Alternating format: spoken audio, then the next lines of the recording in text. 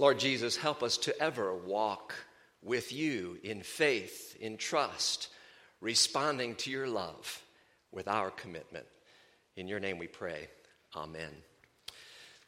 Grace to you and peace from the Father and from our Lord and Savior Jesus Christ. Amen.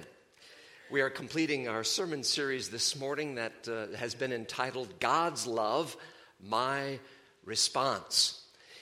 In the first week of the series, you recall, the theme was, I am yours. And we made the point that that really was talking about two things. First, it was talking about identity. That we're able to say, I am yours, God, because you have adopted me into your family. You have made me your child by grace.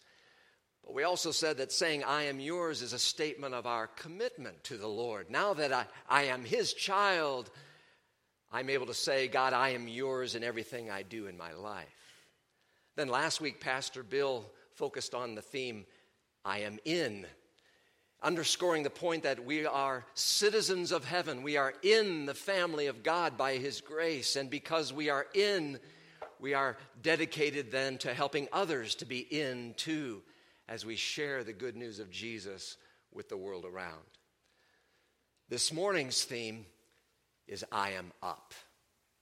I am yours, I am in, and I am up. And there's two applications that we're going to explore under that theme this morning, saying I am up.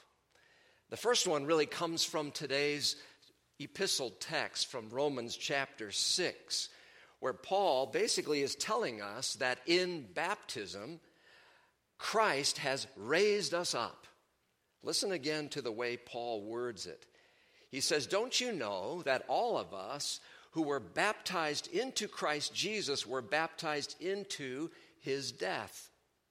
We were therefore buried with him through baptism into death, in order that just as Christ was raised from the dead through the glory of the Father, we too may live a new life.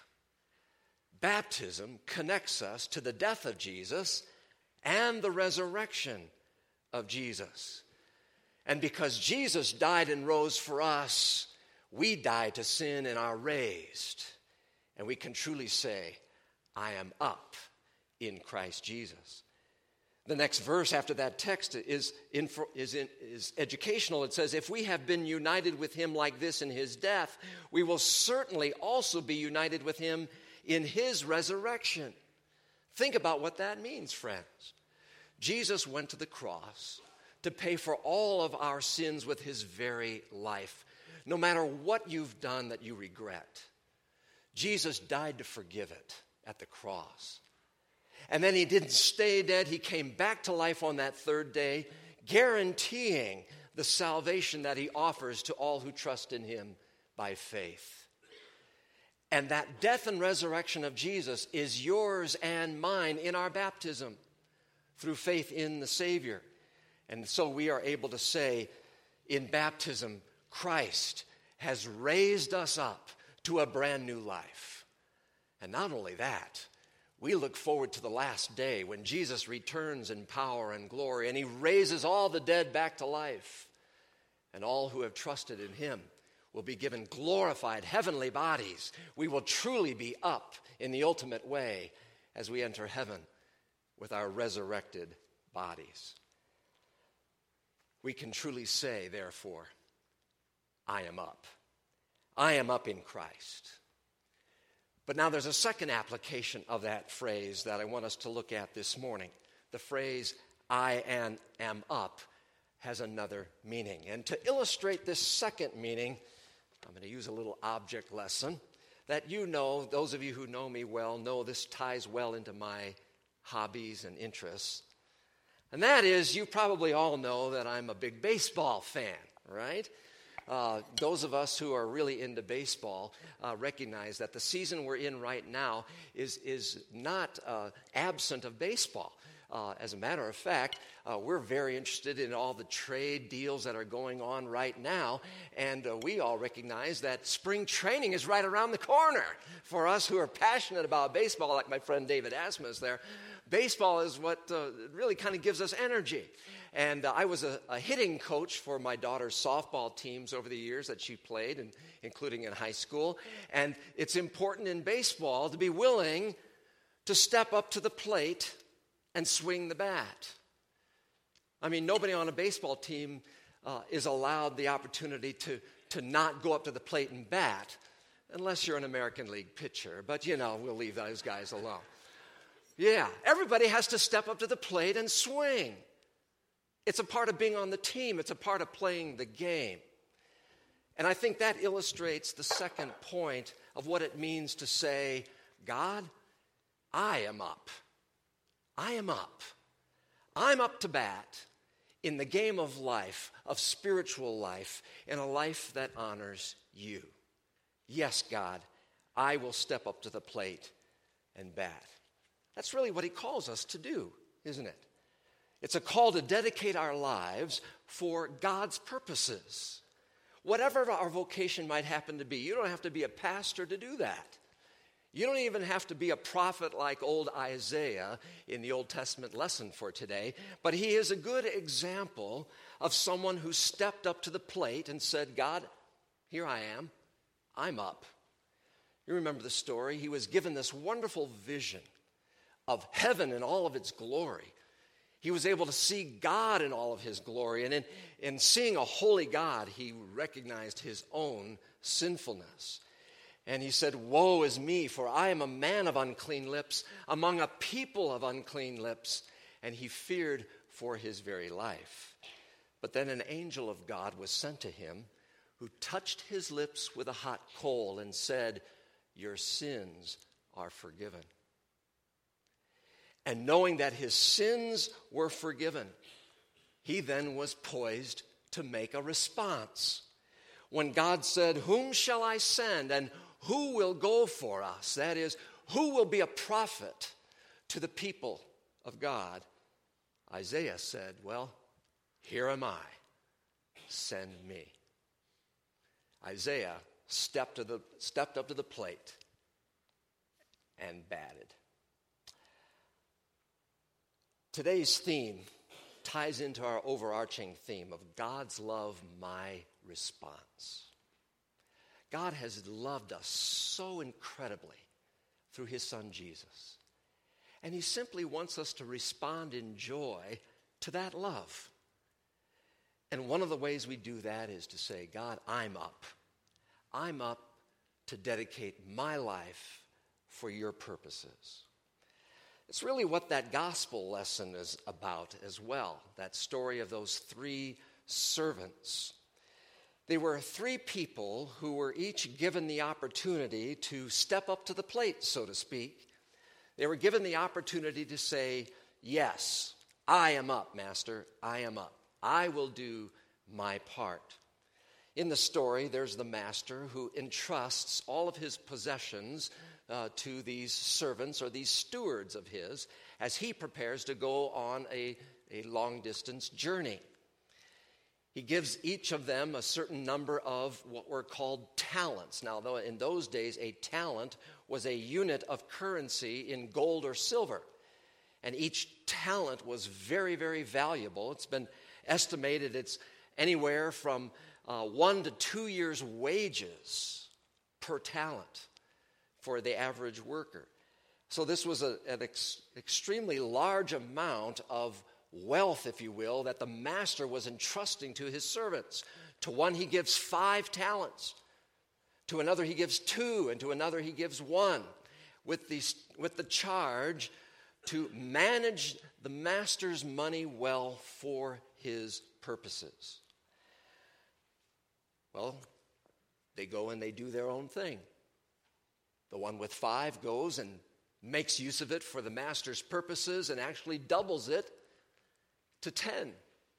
The second one doubles his to 4, from 2 to 4. But the third one was afraid of the master and figured the best he could do was to bury it in the ground so he could at least return the 1 to his master. When the master returned and called them to account, he praised the first 2, for they had made use of his wealth and possessions for his purposes and brought a positive result. But the third one made no use of it at all, buried his talent, and the master was displeased.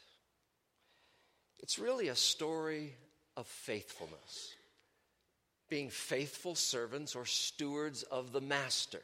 Jesus is telling this as a parable of the way the kingdom of God works.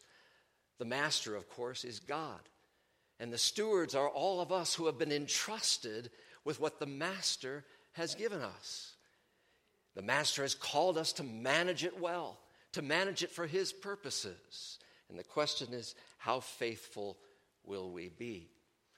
Now, today when we use the word talent, we think of something else, don't we?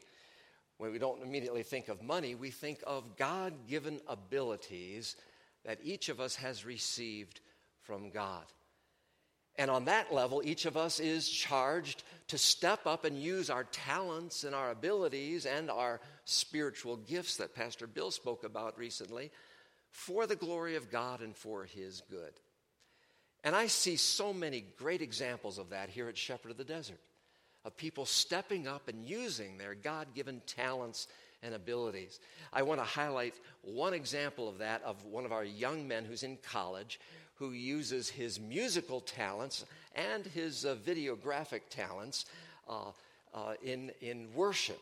He attends Grand Canyon University. He's a part of a praise band.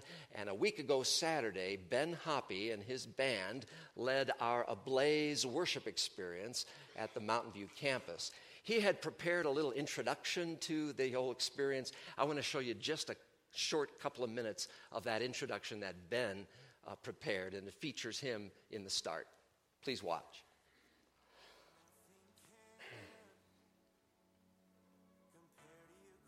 Worship is not defined by music.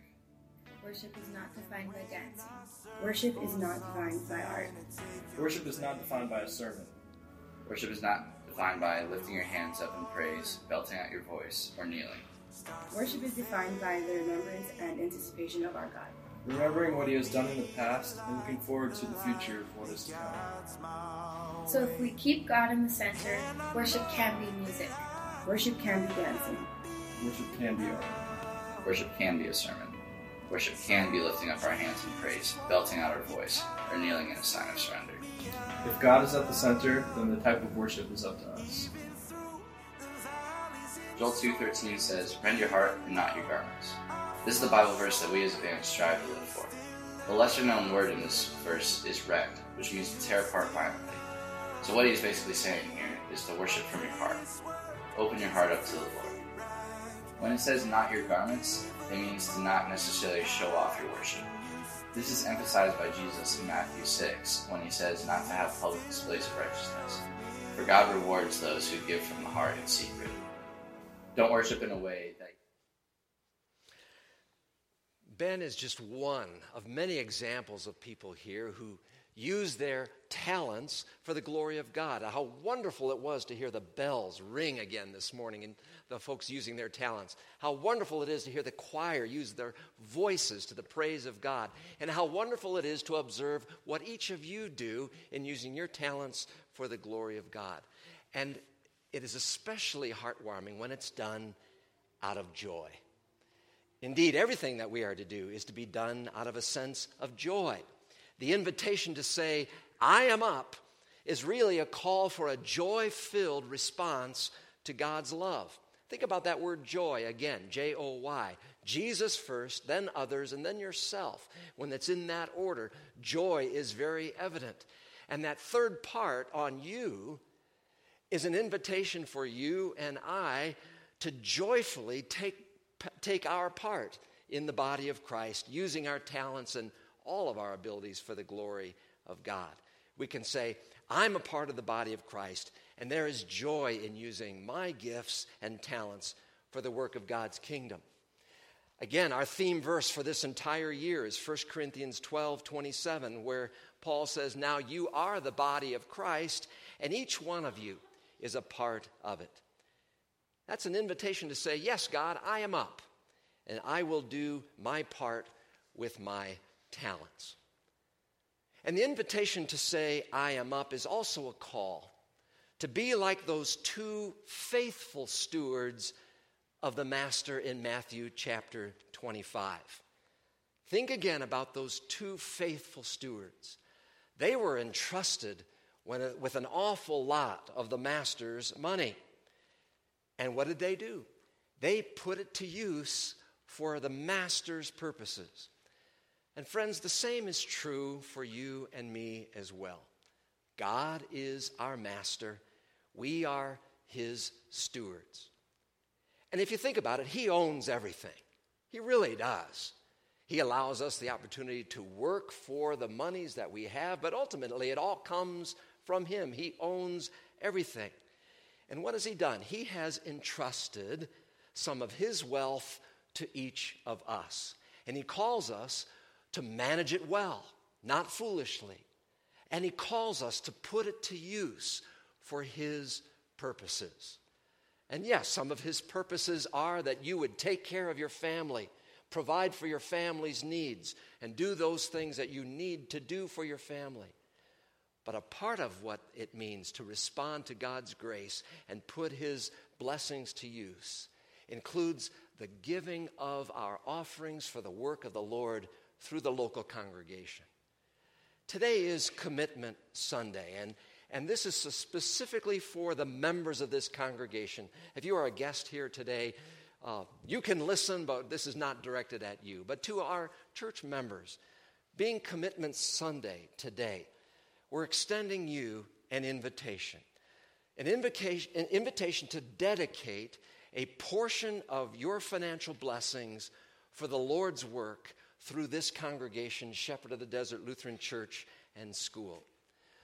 In the mail, you should have received a pledge card and a letter this past week that talked about this invitation to say, I am up and take part. If you brought that with you and you placed it in the envelope, I'm going to invite you to place that in the offering plate at the time of the offering today.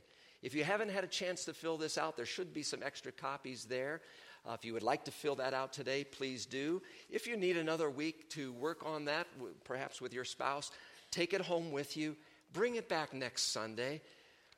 But just let me encourage each of you, first of all, to do this not because you have to, but because you want to. To do it as a response to God's love for you. To say, yes, God, I am yours. To say, yes, God, I am in. And say, yes, God, I am up. I'll step up to the plate and I'll take part in this mission that we share together. It's all really about God's love for us first, and then it's about our response to Him. Will you say, I am yours, I am in, and I am up? Amen. And may the peace of God, which passes human understanding, keep your hearts and minds in Christ Jesus. Amen.